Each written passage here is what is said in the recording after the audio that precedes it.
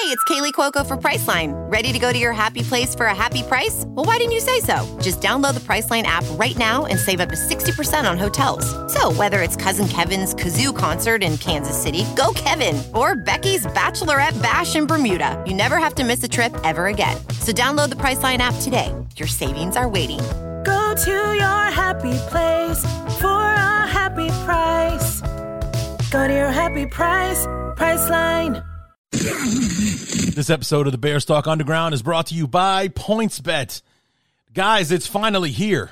Sports Drink and PointsBet have partnered up to bring you the world's greatest BTU-themed threads for the Bears season. Just imagine the blue and orange confetti cascading down from the rafters of State Farm Stadium while you're donning the greatest T-shirt known to man, a Bears Talk Underground T-shirt. And it's very simple. You got to go to sportsdrink.org/shirts, fill out the quick Google form, register for your PointsBet account, and deposit at least $10. That's all it's going to cost you. You want to get your hands on this T-shirt, and then finally you upload your proof of deposit as well. Once you submit, our beautiful friends will have your shirt out the door and on the way to you. And once again, that is sportsdrink.org/shirts. Once again, sportsdrink.org/shirts. Guys, I'm in my 16th season doing this show. It's the first time I've had a shirt available for my podcast. I'm so proud to finally have one, and I want you to have it. So follow the steps and get yourself your very own Bears Talk Underground T-shirt today. And thank you to PointsBet for partnering up with Sports Drink, and thanks to PointsBet for sponsoring the podcast. What's up, guys? Back to review week number 6 of the NFL, and I can just tell you right now, it's brutal. It was a combination of some bad picks and a lot of upsets, actually.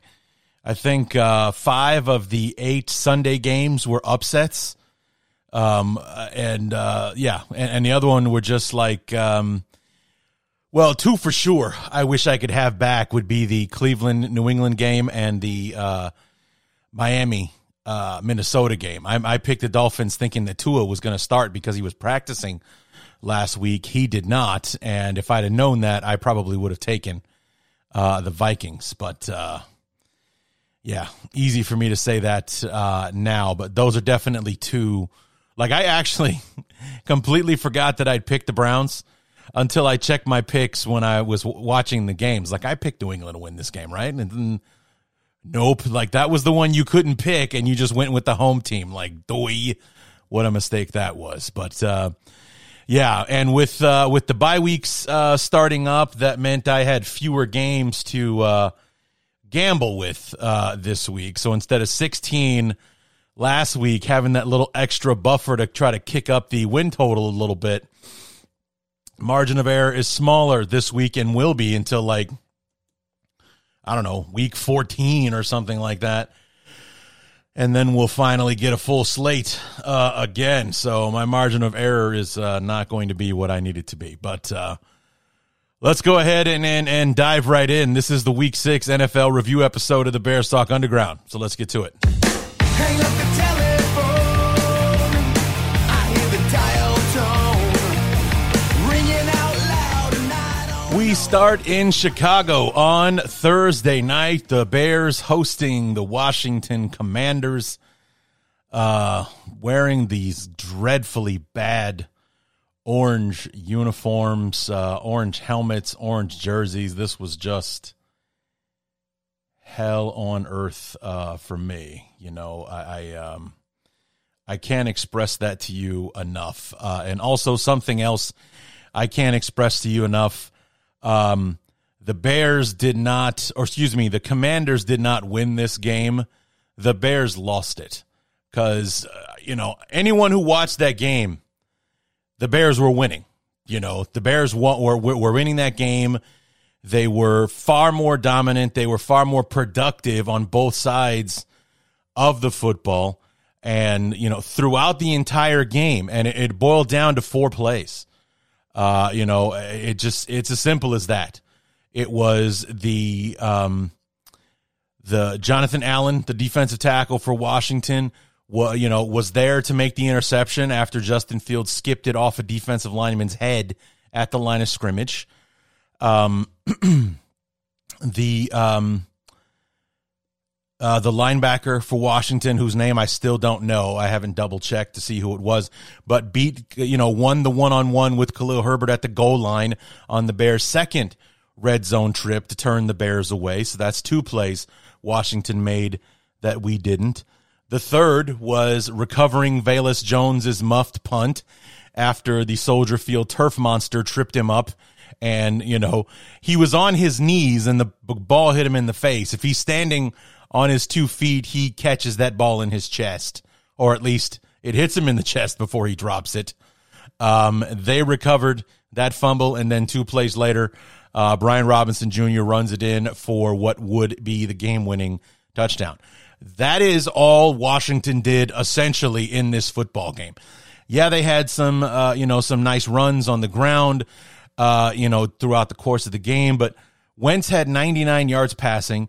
The leading rusher, Robinson, had 60 yards in the football game. It's not like they did much of anything. They sacked, their defensive line held its own for sure, constantly in Fields' face, caused 5 sacks, beat him up really good. But, the Bears were moving up and down the field. They just couldn't finish. They could not finish. They had a third and final chance in the red zone at the end of the game, weren't able to get it done, and, the Commanders turned the Bears away, win the game 12-7. And for the 5th goddamn week in a row, I get the Thursday night game wrong. So, yeah, good stuff. And it was an omen for how the rest of the week was going to go, because I think you would have to consider the Bears losing that game, or at least I would anyway, in my extremely biased opinion. That was an upset. The Commanders weren't going to win that game, and they certainly didn't play like a team that deserved to win. I'm going to be honest with you. You can call it sour grapes if you want, but the Bears outplayed the Commanders, and we lost the game. The Commanders did not win it. You'll never be able to convince me otherwise. So it was just an unmitigated mess from start to finish, and one that I'm glad I can close the book on this one finally, and I don't have to talk about it again, until we review the entire season, at which I will talk about this game at length, because it will still piss me off anytime in the future for the rest of my life that I talk about it. For all of my OGs out there, if you guys remember, I don't know what it is about the Bears and Thursday night games, but if you remember back in 2009, Bears, 49ers, Thursday night football, Cutler throws 5 interceptions in that game. It was like our defense struggled so much throughout the season. Actually, was a lot like this game against Washington, but instead it was we traded in finished drives in the red zone for Cutler throwing 5 interceptions in the game. We're playing against an inferior team, a team that didn't really have any business beating us, that we were definitely better than going into the game. But Jay Cutler threw 5 interceptions, I think 2 or 3 of which weren't his fault. Like, I think 2 or 3 of those interceptions bounced off of our receivers into the defenders' hands, kind of thing. And even despite all of that, much like this past Thursday game, the Bears had a chance to win it on the final play. Cutler threw it to Greg Olsen, which is exactly where everybody else knew he was going to be throwing the ball. It gets picked off in the end zone. And we lose the game on the last play, much like Fields throwing it to Mooney in the end zone. We got turned away on the final play. So, but if you remember, I lost my mind after that game. It's one of my epic rants that people still remember to this day. For those of you who've been with me that long, you remember the rant that I gave after that Thursday night game. It was brutal. It was brutal. And that's how angry I was. And to this day, that game still pisses me off. That's how I'm going to feel about this Washington game when I'm celebrating year 30 of the Bears Talk Underground. I will still talk about this game as being one of the more memorable episodes I did, or, how angry I was going into a review episode. So now we move into the Sunday games. San Francisco traveling to Atlanta to take on the Falcons. The Falcons 2-3, the Niners 3-2. man, the Niners are getting killed by injuries, man. I had no idea they were that shorthanded going in the game. It's like, never mind Trey Lance, but I don't think they've gotten that running back that was, gouging the Bears before he got hurt. I don't know that he is back yet, but they're like missing 2 or 3 starters on the offensive line now. A bunch of defensive players as well. And despite all that, I think statistically they still have one of the best defenses in the NFL. But, this one got off to an ugly start for San Francisco. Number one defense couldn't stop the Falcons from marching right down the field and scoring on their first drive. 11 plays, 74 yards, finished off by a Michael Pruitt TD pass from Marcus Mariota to go up 7-0. That opening drive took over 6 minutes. And then the 49ers, they're running the football, and Jeff Wilson, the running back for the Niners, fumbles it. The Falcons scoop it up and run it in for a touchdown. It was a weird thing. The guy that picked the ball up and ran it 99% of the way kind of like does that thing where he's about to go out of bounds and kind of sticks his hand out so that maybe he will so that he can make the ball cross the plane of the goal line. Ball falls out of his hand, and it's Jalen Hawkins that recovers it in the end zone. He's the one that gets credit for the touchdown.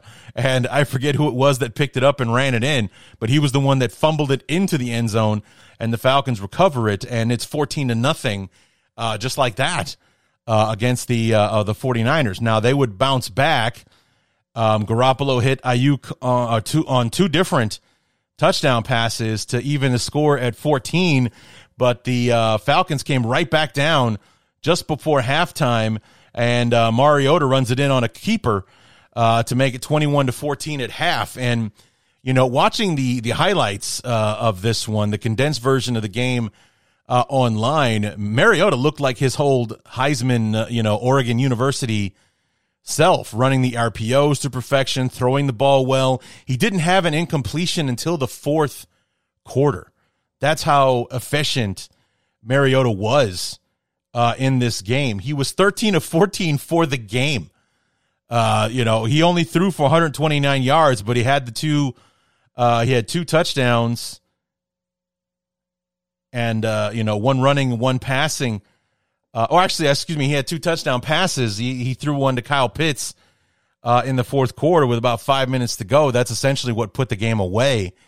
But the Falcons defense really stepping up, forcing turnovers. Garoppolo threw 2 interceptions to go along with those 2 TD passes to Ayuk, and the Falcons get an impressive win at home, 28-14. But again, I picked the Niners to win this one. I consider this one of those Sunday afternoon upsets that I was talking about. So it's like I'm off to a bad start. I'm 0-2 already, and then you fast forward. Now we go to Cleveland, the Patriots and the Browns, and on the opening drive, Jacoby Brissett is picked off, which essentially turned out to be an omen for the Browns on how that day was going to go. Jacoby Brissett is not the flashiest quarterback in the world, and but he also hasn't. He's been very efficient. He's protected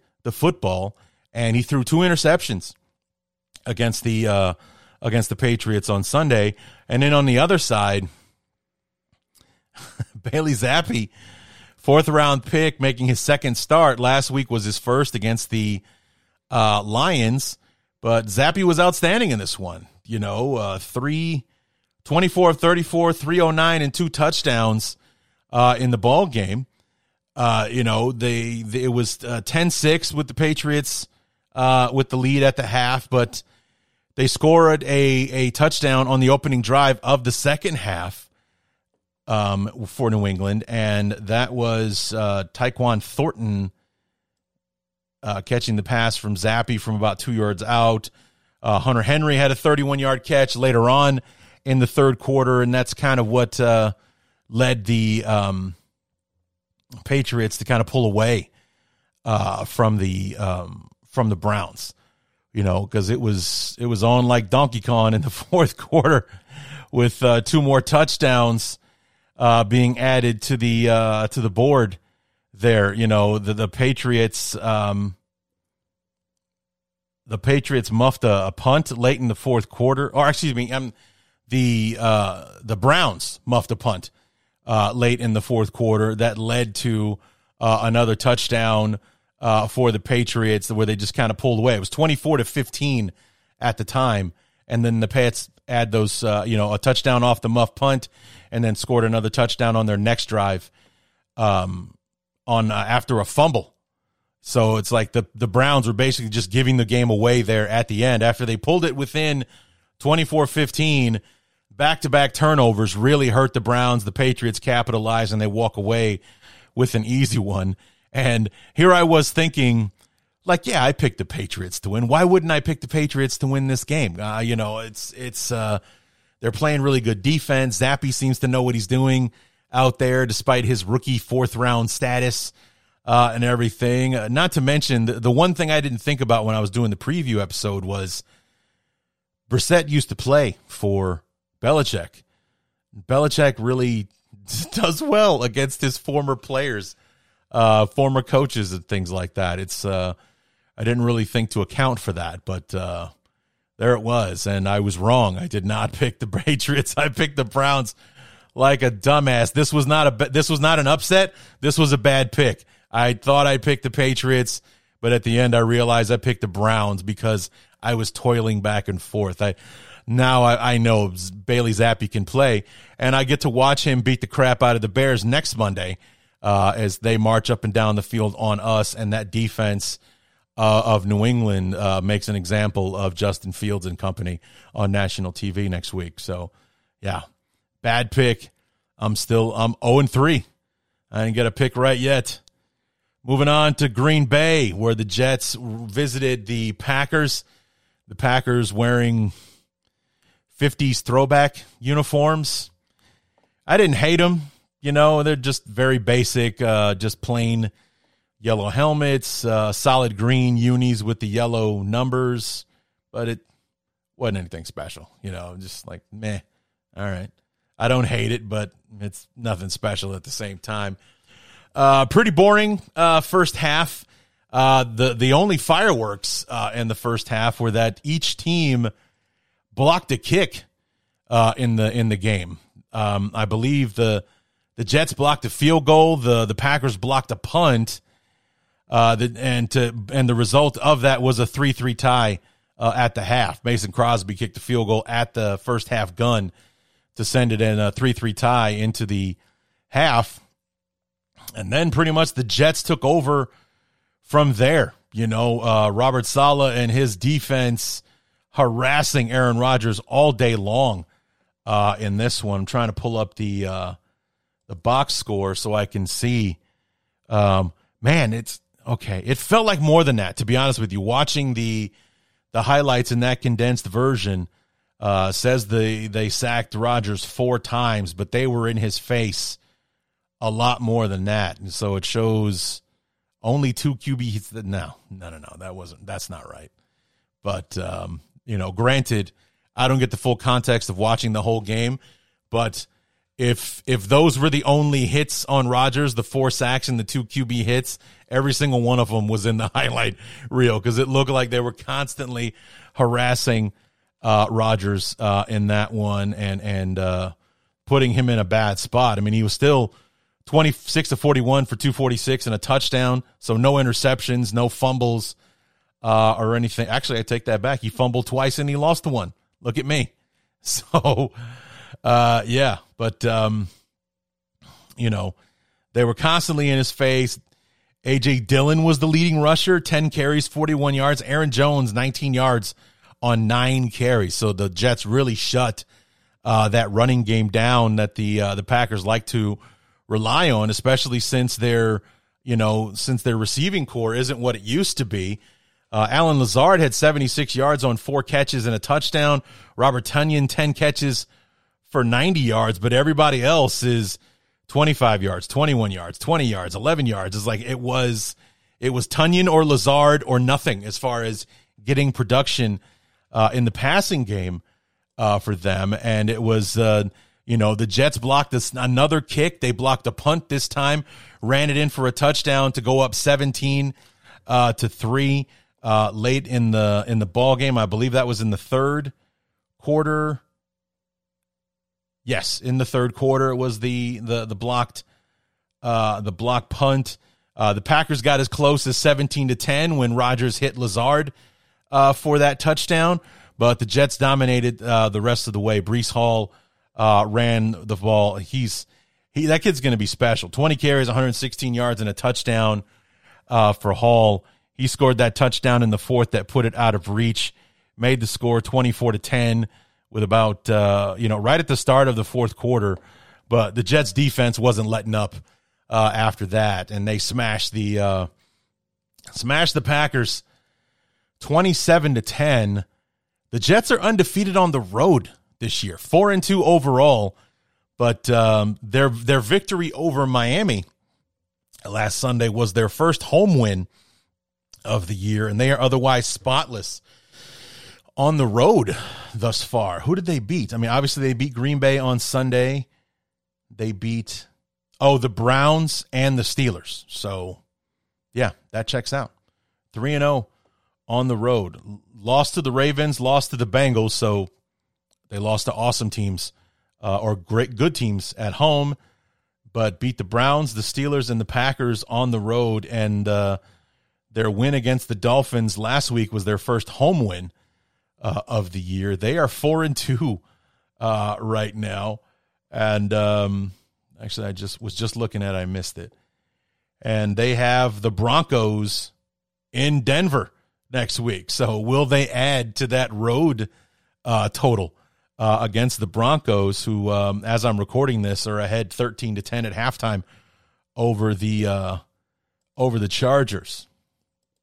So we're going to do a little fancy editing to squeeze all of the games in here together once that's done with. But, this isn't one of those upsets. I mean, I don't think anybody had the Jets pegged to beat Green Bay in Green Bay. And if you guys remember, one of the reasons that I picked Green Bay to win is that this is a team that doesn't make a habit of losing back-to-back football games, having lost to the Giants last Sunday in London, and they're returning home and all the rest of that stuff. I thought they were primed for a get-back game, but they must still be suffering from some jet lag because the Jets put their foot in their ass and didn't pull it out for the rest of that football game in the second half. So an impressive win for the Jets. Like I said, 4-2. Are they legit? Time will tell, but they're playing some good football. They played their best game of the year on Sunday, dominating the Packers in the second half. It was a tight back and forth, ball game in the first half, but in the second half, it was all Jets. It was 3-3 at the half, and the Jets won the second half 24-7 to pull away with the 27-10 victory. And here I am still looking at a big fat goose egg in the win column because I ain't got one right yet. We move on to Indianapolis. The Jags with the rematch against the Colts in Indianapolis this time. And I don't know if you'd call this one an upset, but it feels like one with the way the Colts have been playing. The Jags, all of a sudden, making me look stupid because I picked them like 2 weeks in a row. Now they've lost 2 weeks in a row. But the ending to this game was really something, man. I mean, it was really a back-and-forth battle in the second half. It was a 14-13 Jacksonville lead at halftime. The Jags were absolutely killing Indy with the run. Travis Etienne, had big gains in this one. JaMychal Hasty, a 61-yard touchdown run in the second quarter. That put them up 14-3. But then it's like watching the highlights. Like I said, I'm watching a condensed version of this game, but something that I kept seeing that I don't know how it was that Jacksonville wasn't catching on to it, or maybe I don't know. But what I kept seeing that worked over and over again for Indianapolis was they would have the formation as such that there would be one or two receivers, or like two receivers on like, let's, for instance, on this play, it was two wide receivers on the right-hand side of the formation, and those two receivers would run clearing routes. Like they would run, dig routes or fly routes, straight, all just running upfield. And what it turned out to be was it was a clearing route, because they would run upfield taking their defenders with them, and then the Colts would run a cross or a slant pattern into the void that those receivers left behind, and the receiver would be wide open every single time. When the Colts needed a play, that's what they did over and over and over, and I don't think Jacksonville stopped it once for all the times that I saw them run it in that 10, 12-minute highlight reel. Every time I saw Indy run that play, it worked like gangbusters. They needed 6, they would get 8. They needed 12, they'd get 14, so on and so forth. And Jacksonville either never caught on or just did not know how to stop it, because Indy ran it over and over again. They'd run those receivers upfield, clear out a zone, and they'd have a receiver running a crossing route, running into that area. He'd catch the pass, turn upfield, get whatever yardage he needed for a first down. They did it over and over again. It worked virtually every single time I saw them run it. And with Jonathan Taylor out, the Colts relied heavily on Matt Ryan and his arm and the passing game. And, it was something that it was ultimately what helped them do the Jaguars in. Matt Ryan, 360, 389, and 3 touchdowns on 42 of 55. Let me see how many plays the Colts ran in this one. They ran 74 plays, so they passed 55 times out of 74. So 19 runs overall for the Colts. And their leading rusher was Deion Jackson, who had 42 yards on 12 carries. So, they were not relying heavily on the run game at all. It was 58 passes. I'm sorry. So they only ran the ball 16 times in the game. It says Ryan was 42 of 58, not for 389 and 3 touchdowns. So it was, if it wasn't Matt Ryan moving the ball through the passing game, it wasn't happening. It was Pittman and Paris Campbell that were catching those passes. I think Pittman most of all, 13 catches for 134 in the game. Alec Pierce caught a touch. I think it was the game winner that Alec Pierce caught. But, the ending of this game was bananas. It was, there were 3 lead changes, I think, at the end. Yeah. Jacksonville was up 21-19 going into the fourth quarter. Ryan throws a 10-yard pass to Jelani Woods for a touchdown to make it 26-21. The Jags drive it all the way down, 18 plays, 84 yards, 10 minutes. And Christian Kirk catches a 4-yard pass from Lawrence. They go for 2 and they don't get it. So they're up 27-26 with 2:44 to go in the game. Here come the Colts all the way down the field, and, Ryan hits Alec Pierce on a 32-yard pass for a touchdown with 17 seconds to go, and their 2-point conversion was good, and they win the game 34-27. So, the Jags had their chance, but in the end, they couldn't stop Matt Ryan and the Colts in the passing game, and they walk away with the loss, and the Colts get a win to improve to 3-2. Jags fall to 3-2-1. The Colts had that tie. So 3-2-1. The Jags fall to 2-4. I think they've lost 3 in a row, just like the Bears. And again, Dyer keeps the goose egg in the win column. Here's the other game I wish I could have back. Miami hosting the Vikings. And again, I made that pick on Wednesday thinking that Tua was going to play. I thought that he would give that offense a boost and help beat the Vikings. If Justin Fields could go up and down the field with his weak supporting cast, then God only knows what what Tua could do with Tyreek Hill and Jalen Waddle and you know, Gesicki and all those guys as well. Skylar Thompson instead was the starting quarterback. Bridgewater was activated off concussion protocol. He was the backup, but he would come into the game when Skylar Thompson suffered a thumb injury. The first half, though, it's like a lot of this was going on Sunday, which was a lot of very slow starts. You know, with the Packers 3-3 at halftime. You know, a lot of these games got off to these very slow starts. 10-6 with the Pats at halftime, you know, and all that kind of stuff. And obviously the Bears and the Commanders 3-0 at halftime. 7-3 halftime lead for the Vikings. You know, the Dolphins bottled up that Vikings offense very, very well until the Vikings put a drive together at the end of the second quarter, finishing off with a Cousins to Irv Smith touchdown pass to take a 7-3 lead. They were up 10-3 at half. They kicked one just before the end of the first half.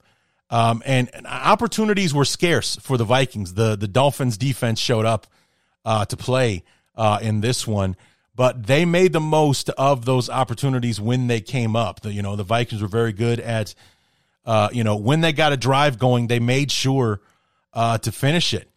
And the Dolphins were driving with the possibility to tie, and Jalen Waddle caught a pass, fumbles it, and that turned into Dalvin Cook running it in for a touchdown that put the game out of the way. It was 17-10 at the time. The Dolphins were driving to try to go ahead and tie it up, but the Jalen Waddle fumble. The Vikings took that one in with a Dalvin Cook touchdown that made it 24-10. Dolphins added a late touchdown to make it 24-16, but in the end, that was the best they could do. The Vikings come away with the win. So me not doing my complete research cost me this one. And let's see, we are 1, 2, 3, 4, 5, 0-6 right now.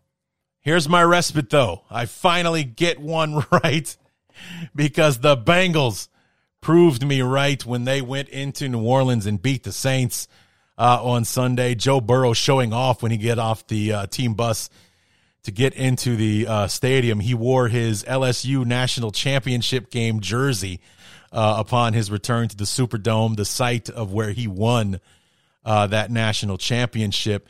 And this was the one game, actually, that actually kind of got kicked off, that where the teams kind of hit the ground running, where we had, 7-3 at halftime, 3-3 to halftime, 3-0 at halftime. In a lot of these games, the Bengals and the Saints were, I think, at least 17-14, maybe more. Let me double check here. Pull up the box score real quick. No, it was 20-14. New Orleans up 20-14 at halftime. So these guys were coming to play right off the bat.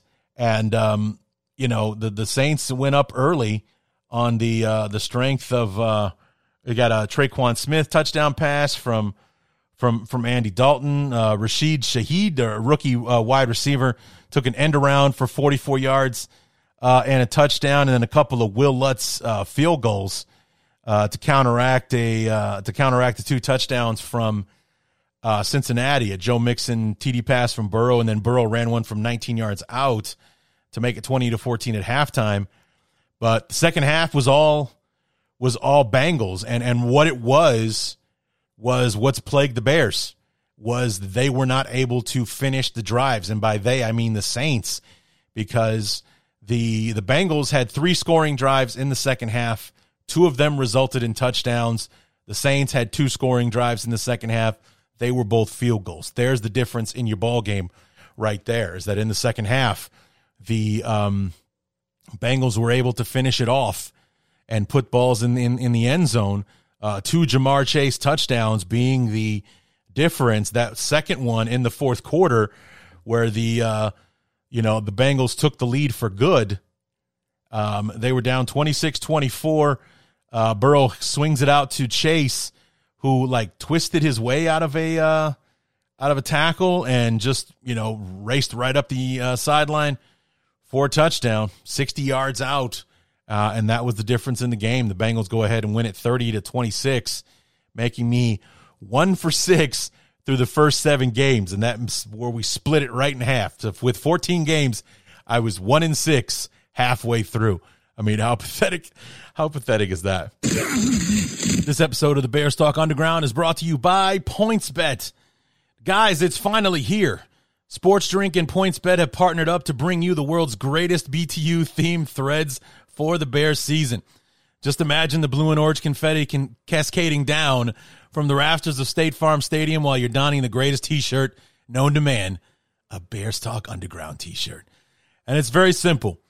You got to go to sportsdrink.org/shirts, fill out the quick Google form, register for your PointsBet account, and deposit at least $10. That's all it's going to cost you if you want to get your hands on this T-shirt. And then finally, you upload your proof of deposit as well. Once you submit, our beautiful friends will have your shirt out the door and on the way to you. And once again, that is sportsdrink.org/shirts. Once again, sportsdrink.org/shirts. Guys, I'm in my 16th season doing this show. It's the first time I've had a shirt available for my podcast. I'm so proud to finally have one, and I want you to have it. So follow the steps and get yourself your very own Bears Talk Underground T-shirt today. And thank you to PointsBet for partnering up with Sports Drink, and thanks to PointsBet for sponsoring the podcast. Now, we go back to where upsets killed me, the last two to finish off the early afternoon schedule. Now we head off to New York, where the Giants hosted the Ravens. And, again, a mostly uneventful first half. The Ravens led 10-7 at the half. Both offenses moved the ball fairly well, but had difficulty finishing the drives. It was, like I said, a tightly contested back and forth, but very uneventful first half. The field goals, or teams traded field goals in the third when both had promising drives that stalled out. And, things really got cooking there in the fourth quarter, where Lamar Jackson hit Andrews for a touchdown early in the fourth to give the Ravens a 20-10 lead. The Giants then came right back with it and answered with a touchdown pass of their own from Daniel Jones to Bellinger. On the ensuing drive, an errant snap from in the shotgun to Lamar Jackson. Okay, Lamar Jackson picks it up, but as he scrambles to get loose in the chaos of the play, he throws the ball, and it's always ominous when those kinds of things happen, because when something like that happens, it throws everything off. And what I mean is that errant snap. It literally throws everything off, and it went from this is what the play was to schoolyard ball, where none of the rules apply to football, and Jackson rolls out to his right, makes a throw, and a guy that he wasn't expecting to be there jumps out in front of it, and it was picked off by Julian Love. And, it was the beginning of the end for the Ravens, essentially. I mean, they hung tough and everything like that, but that interception was killer. It led to the Saquon Barkley touchdown that put him up for good, 24-20. And, after a Marcus Peters interception was called back for pass interference, Barkley runs it in from a yard out to make it 24-20. And then first play of the ensuing drive with, less than a minute to go, Kayvon Thibodeau strips Jackson of the football, and the Giants recover to ice the game. So granted, when a 5-1, when the team is 4-1 that beats a 3-2 team or whatever the Ravens were coming into this one, record-wise, it's not exactly an upset. But if, it's like the Ravens are regarded as the better of the two teams. I mean, I'm sure that opinion is changing daily since the Giants keep winning football games.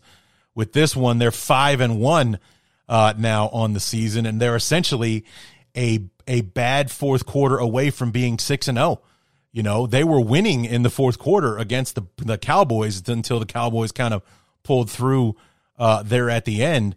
That's the one loss that the Giants have against them right now. They've won everything else, including 2 very impressive wins these last 2 weeks. Last week in London against the Packers, and then this week against the Ravens. And not that anybody hasn't been taking them seriously for the past couple of weeks, but nationally, you can't ignore a team that just keeps finding a way to win, because that's exactly what happened on Sunday. They came through and they made the plays needed in order to come away with the win against the Ravens, and deprived me of yet another win. So 8 games in, I am 1-7 for the week.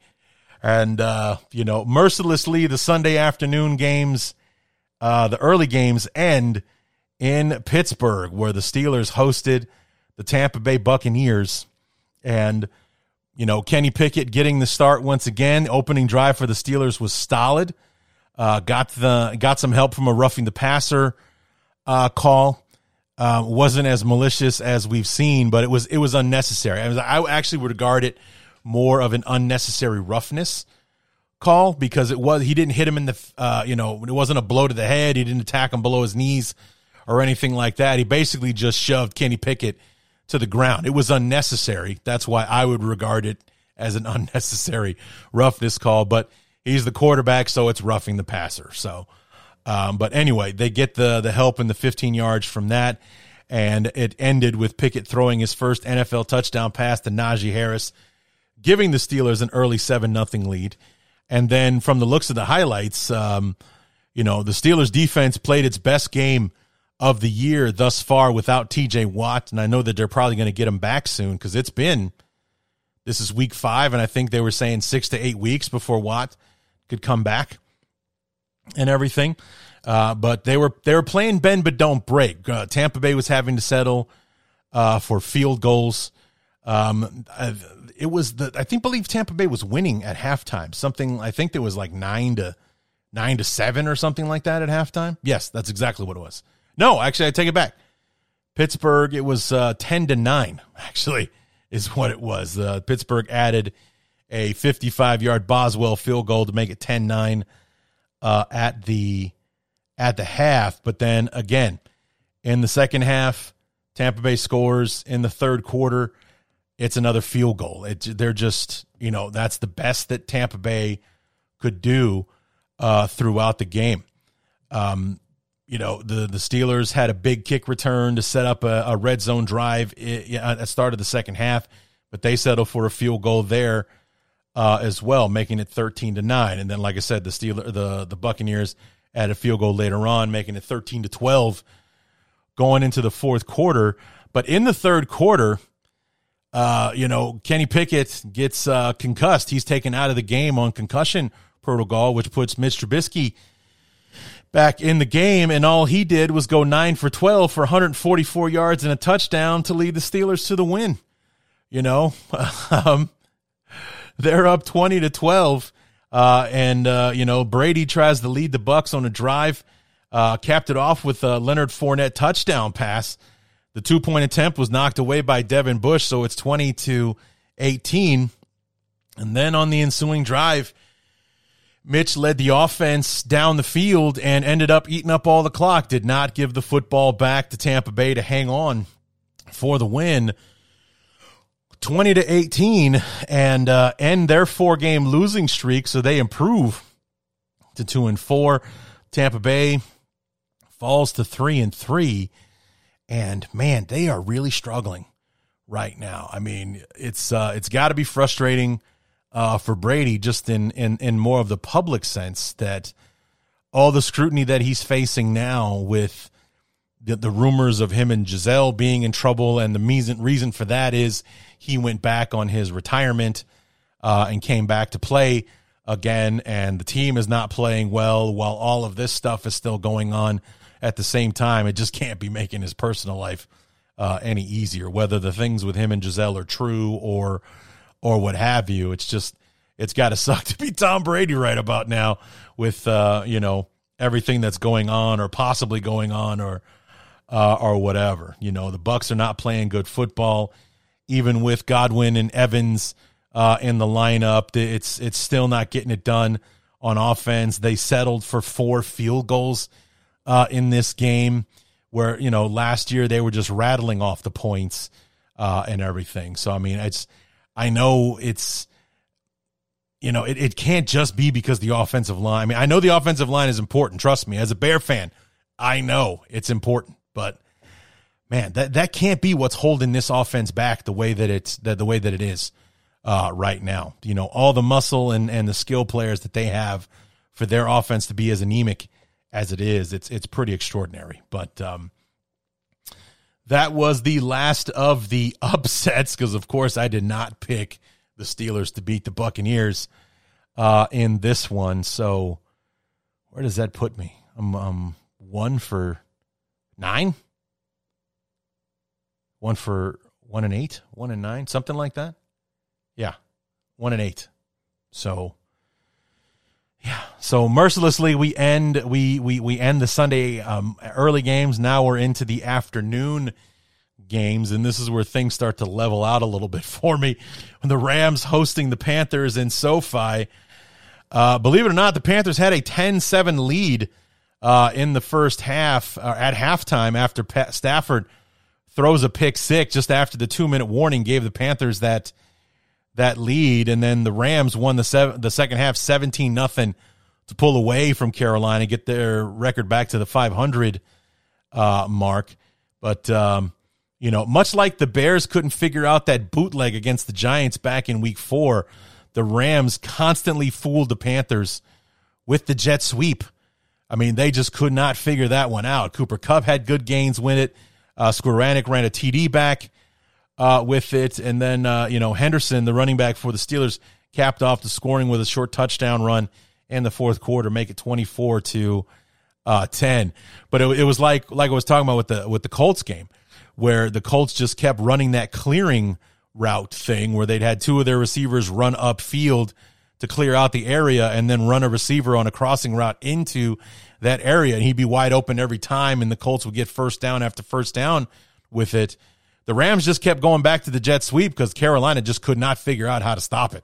They got big gains with it all day long in that one. They come away with the win 24-10, getting me my second win of the week. So hip, hip, hooray for that. And then here we go again. Just, it's not an upset, just a bad pick. Seahawks beating the Cardinals. Here I was, thought Arizona might be able to win this thing, but I mean, even though I'm watching a condensed version of the game, 10, 12 minutes at the most, this was an extremely boring game. Lots of defense, field goals in the first half, with Seattle being up 9-3 at the break. First touchdown of the game was scored by the Cardinals when the Seattle punter fumbled the ball in the end zone and Arizona recovered it. That was the only touchdown Arizona scored in the ball game. Seahawks added a touchdown early in the fourth quarter to go up 19-9. His defense ruled the rest of the game on both sides. It was 19-9. I'm not really even going to bother with who did what, because that game sucked. Even in a 12-minute version, I couldn't wait for it to be over. That's how boring it was. So, but Arizona lets me down, so that's another loss on the board for me. And then the big main event on Sunday afternoon, Bills and Chiefs in Kansas City at Arrowhead, returning to the scene of the crime, if you will, for the Bills. And the game got off to an interesting start. Opening drives for both teams end with turnovers. For the Bills, it ended with a muff exchange between Allen and McKenzie, the running back. The Chiefs were able to recover that one. Chiefs took that, drove the ball all the way down into the red zone, only to have Mahomes throw an interception to Ka'ir Elam, the first-round pick for the Bills. So both teams, red zone trips on the first drive, come away with nothing. Boy, don't we Bear fans know how that feels. And, with the result of that was a scoreless first quarter. So, again, another slow start as far as scoring points in these games on Sunday. But after a Buffalo field goal, the Chiefs answer with a touchdown drive when Juju Smith-Schuster makes a heck of a play. He makes a catch and kind of spins his way out of 3 defenders, and once he's clear, there's nobody there, and he runs it in for a touchdown. Let me see how far out that one was. Juju Smith-Schuster, 42 yards after the reception. But just before halftime,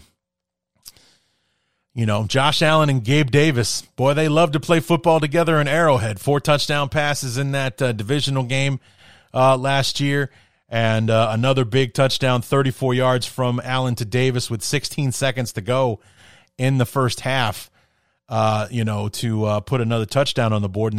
And then Harrison Butker, the kicker for Kansas City, hit a 62-yard field goal to make it 10-10 at halftime. So essentially, we go into the second half with a 0-0 score because we're all knotted up at 10.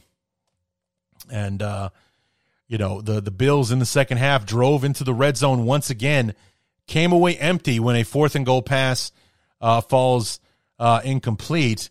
But Buffalo did take the lead right before, that was in the second half. That was in the second quarter, my mistake. But actually, that's why I wrote that down, because there were 2 drives in the first half where the Bills, like the Bears, came away with 0 points.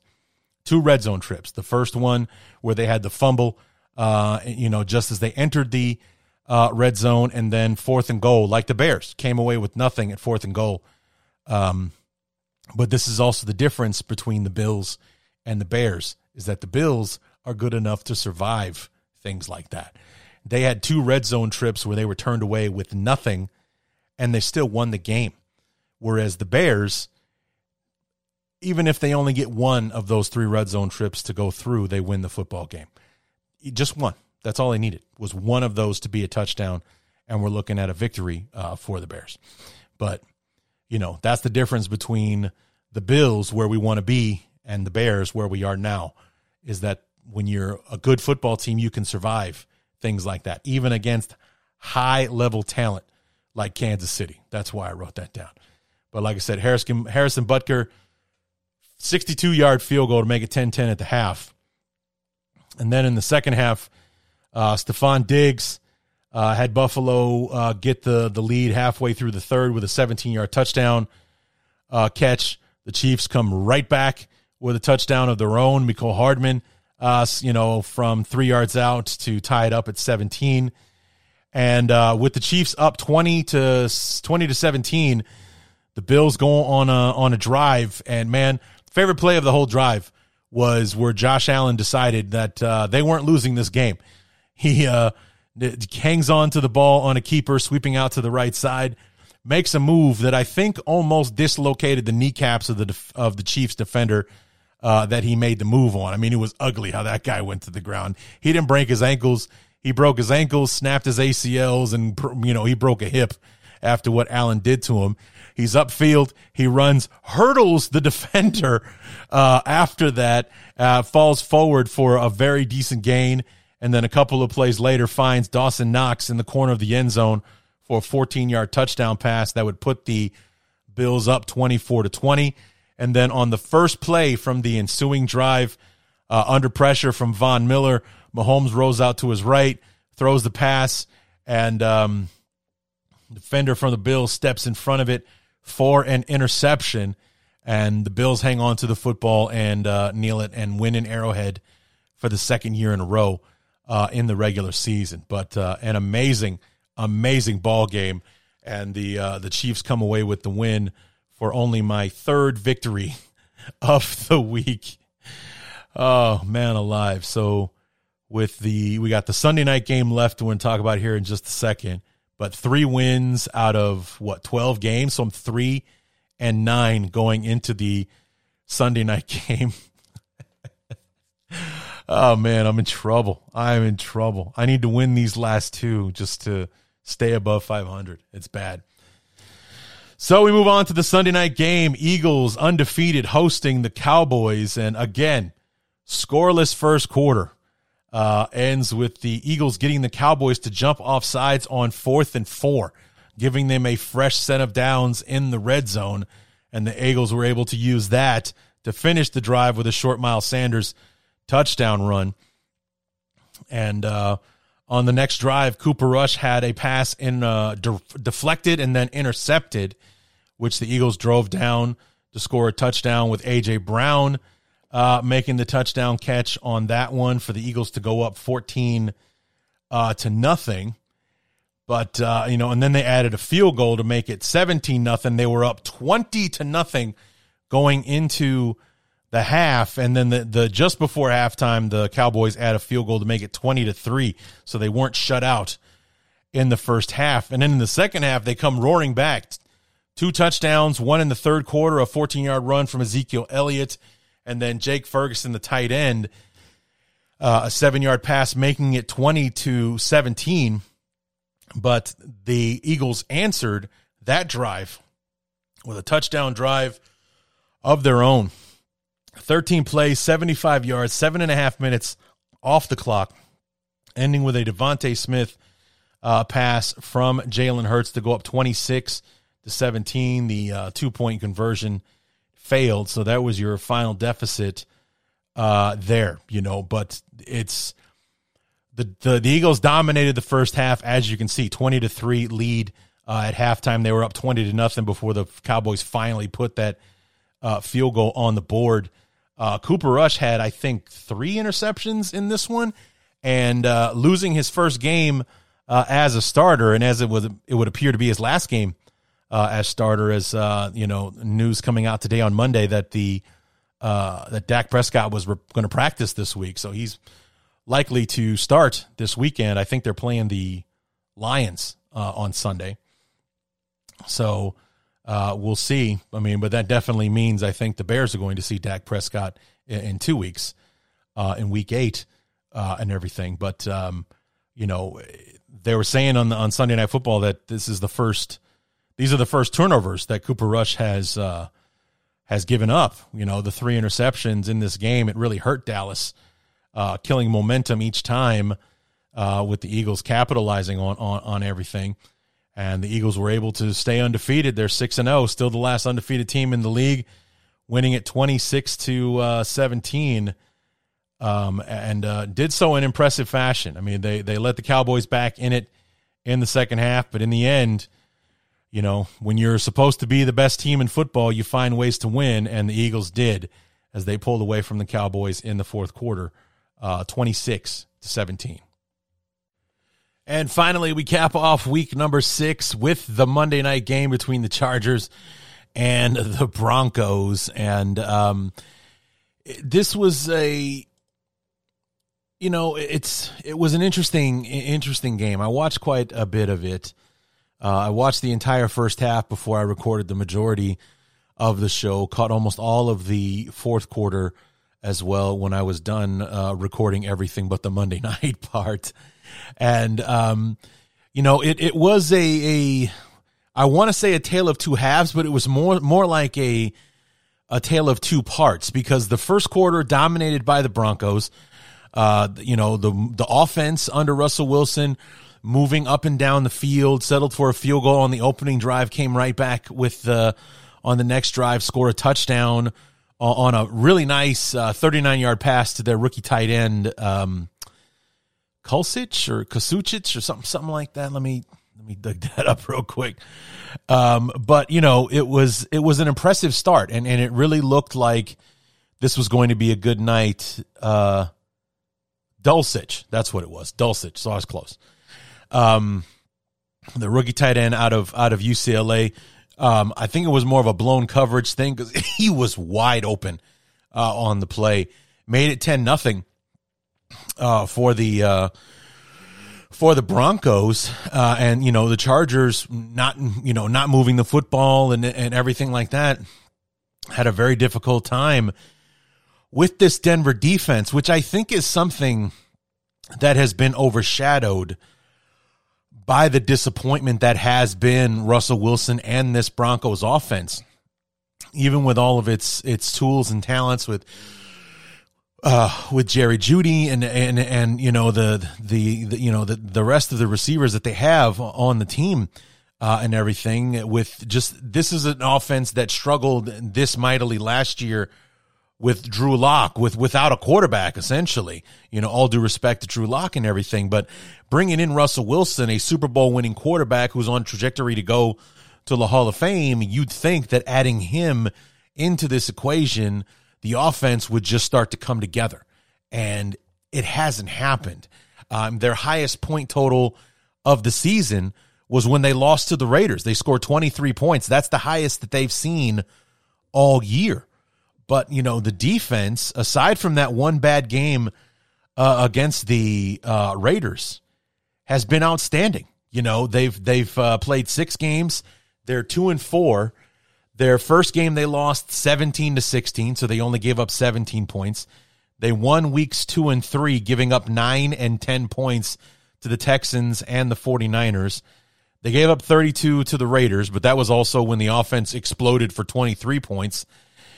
They lost last week on that dreadful Thursday night game, but they only gave up 12 points in that game. And then tonight in San Diego, God help me, in Los Angeles against the Chargers, only 19 points they gave up in this game. The problem being that their offense has scored 16, 16, 11, 23, 9, and 16. And it's just, the defense and their effort throughout the year being grossly overshadowed by how poorly the offense is going. I mean, that's the headline, because the Broncos gave up a king's ransom to bring Russell Wilson in to kind of be the missing piece. It's like, you don't make a trade like that unless you think you're one player away from going to the next level. And obviously that's where the Broncos thought they would be at this point. You bring in a Super Bowl winning quarterback to add to these young pieces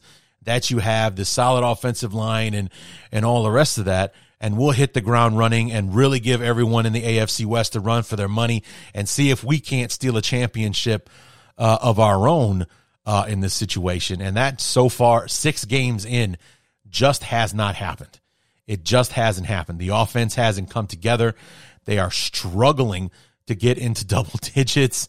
And, after getting off to a solid start with that 10-0 lead against the Chargers, they did virtually nothing for the remaining 3 quarters of the game. And the defense played so well that they kept the Broncos in the game, despite the fact that the Chargers ran nearly 30 more plays than they did in this ballgame. The Broncos ran 55 offensive plays, including overtime, and the Chargers ran 83, so 28 more plays than the Broncos ran. 10 more minutes time of possession, and the defense held them so tight that they only won. They were tied in overtime, and actually the only thing that lost this game for the Broncos at the end was a muffed punt, because it looked like, we looked like we were on our way to another tie with the way that and give credit to the Chargers defense as well, bouncing back after being in a 10-0 hole, only allowing 6 points the rest of the way. The only 160 yards passing for Wilson, only about 250 yards total offense for the Broncos, only 13 first downs in this game. And it just, they really struggled after that 10-0 lead was established. The Chargers really buckled down, sacked Russell Wilson 4 times in the game, including one from our old pal, Khalil Mack, who I wish was still on the team. But, the Chargers really held firm. But it's like, was this an outstanding Chargers performance, or based on the first 6 games of the year, a par for the course offensive performance? Because they have just not been good at all. They have not been cohesive. They haven't been able to move the ball consistently, and they're just not scoring points, period, on the offensive side. And like I've said, it's been overshadowing terribly how well the defense has been playing. I mean, go back and listen to that list of points given up. Aside from the Raiders scoring 32 points, they've given up, 9, 10, 11. That's not a joke. They gave up 10 points, 9 points to the Texans, only 17 to week 1 to the Seahawks when they lost 17-16, only 19 points tonight. So aside from the Raiders scoring 32 points, every other opponent has been held under 20 points. And the offense, is the 2 games that they've won They won 16-9 and 11-10. So that is not a recipe for success when, you need your defense to basically pitch shutouts just to have a chance to win a football game. And, in the end, it was the Chargers and their kicker, Dustin Hopkins. Yes, Dustin Hopkins, who was toughing it out through a hamstring injury. Every field goal that the guy kicked, he was on his knees as a result from the pain of kicking the ball. But he went 4 for 4, including the game winner in overtime from 39 yards out to give the Chargers the win, 19-16 in overtime. But it's like, the Broncos defense has been playing admirably in the first 6 weeks. I'd wager they're one of the best defensive units in the league and everything. But they have very, very little to show for it in the first 6 weeks. So I'm hoping for their sake, Wilson and company figure it out, because their defense is playing championship level, in my opinion, and they have nothing to show for it at the moment. So Chargers win. So let's take a look and see where that puts me real quick. We'll take stock of the win total for the week. All right, so let's see. I started off the week 0-6. Bengals gave me a win, 1-6, 1-7, 1-8. Rams gave me a win, 2-8. Cardinals let me down, 2-9. Bills came through for me, 3-9. Eagles win, Chargers win, 5-9 for this week. So record coming into the week, 43-36. So we add 5 to the win total, gives me 48. 9 to the loss, 45. So 48, 45, and 1 is where I sit after 6 weeks. And I don't know, maybe I need to do a little more homework. Maybe I just need to flat out pull my head out of my ass or something to turn this thing around. That is my second losing week of the season, and I've got a 500 record in there somewhere, but not really showing off my quote-unquote expertise up to this point. So I have got some work to do as we run headlong into week number 7 and beyond here in the 2022 season. So let's think. Who do I want to give player of the week to this week? We got some nice candidates this year or this week. Breece Hall, and he was a stud in the Jets Packers game. Matt Ryan throwing for 390 something yards and a few touchdowns in the Colts game. Jamar Chase, 2 second half touchdowns to help the Saints, or excuse me, the Bengals beat the Saints on Sunday. Do I want to give it to Mitch? 9 of 12, 144 yards and a touchdown in the second half to help the Steelers beat the Bucks on Sunday? Or do I want to take the low-hanging fruit and give it to Josh Allen? The stud play that he made there at the end of the game, that scramble, and then that amazing throw to Dawson Knox for the game-winning touchdown. But actually, in the end, what I think I'm going to do is I'm going to go with Bailey Zappi, quarterback of the Patriots, 302 yards, 2 touchdowns, no interceptions, leading the Patriots to a solid win over the Chargers. And, maybe that will give me some karma from the football gods so as to, Bailey Zappi has shot his wad, if you will, and will not, just run, buck wild on the Bears next Monday. So player of the week for me, Bailey Zappi, 302 yards, 2 touchdowns, and a win over the Browns, coming off the bench as a 4th round draft pick. So there you have it, guys. Week number 6 in the books. 48, 45, and 1 after 6 weeks. So I'm still got a winning record for the year. Hope to build on that in week number 7. Come on back on Thursday, and we'll take a look at those picks. I will have a guest picker with me on the preview episode on Thursday, so be sure and don't miss that. on Thursday. You guys will never guess who it is. So come on back on Thursday for the preview episode. Then we'll be back Friday with the Bears Patriots. I'm flipping it now because I want to go back to having the Wednesday, Thursday,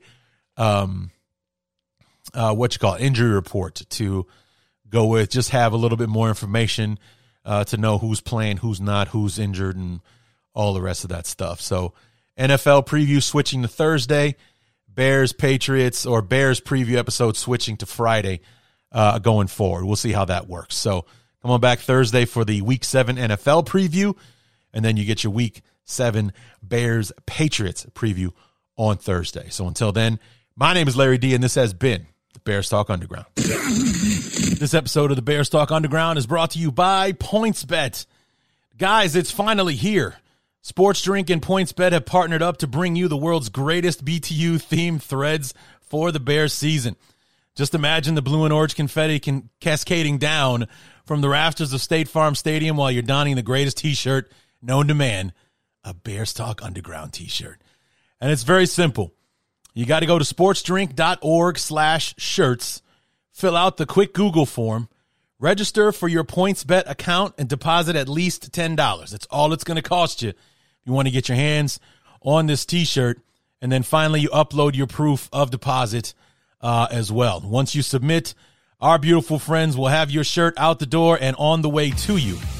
And once again, that is sportsdrink.org/shirts. Once again, sportsdrink.org/shirts. Guys, I'm in my 16th season doing this show. It's the first time I've had a shirt available for my podcast. I'm so proud to finally have one, and I want you to have it. So follow the steps and get yourself your very own Bears Talk Underground T-shirt today.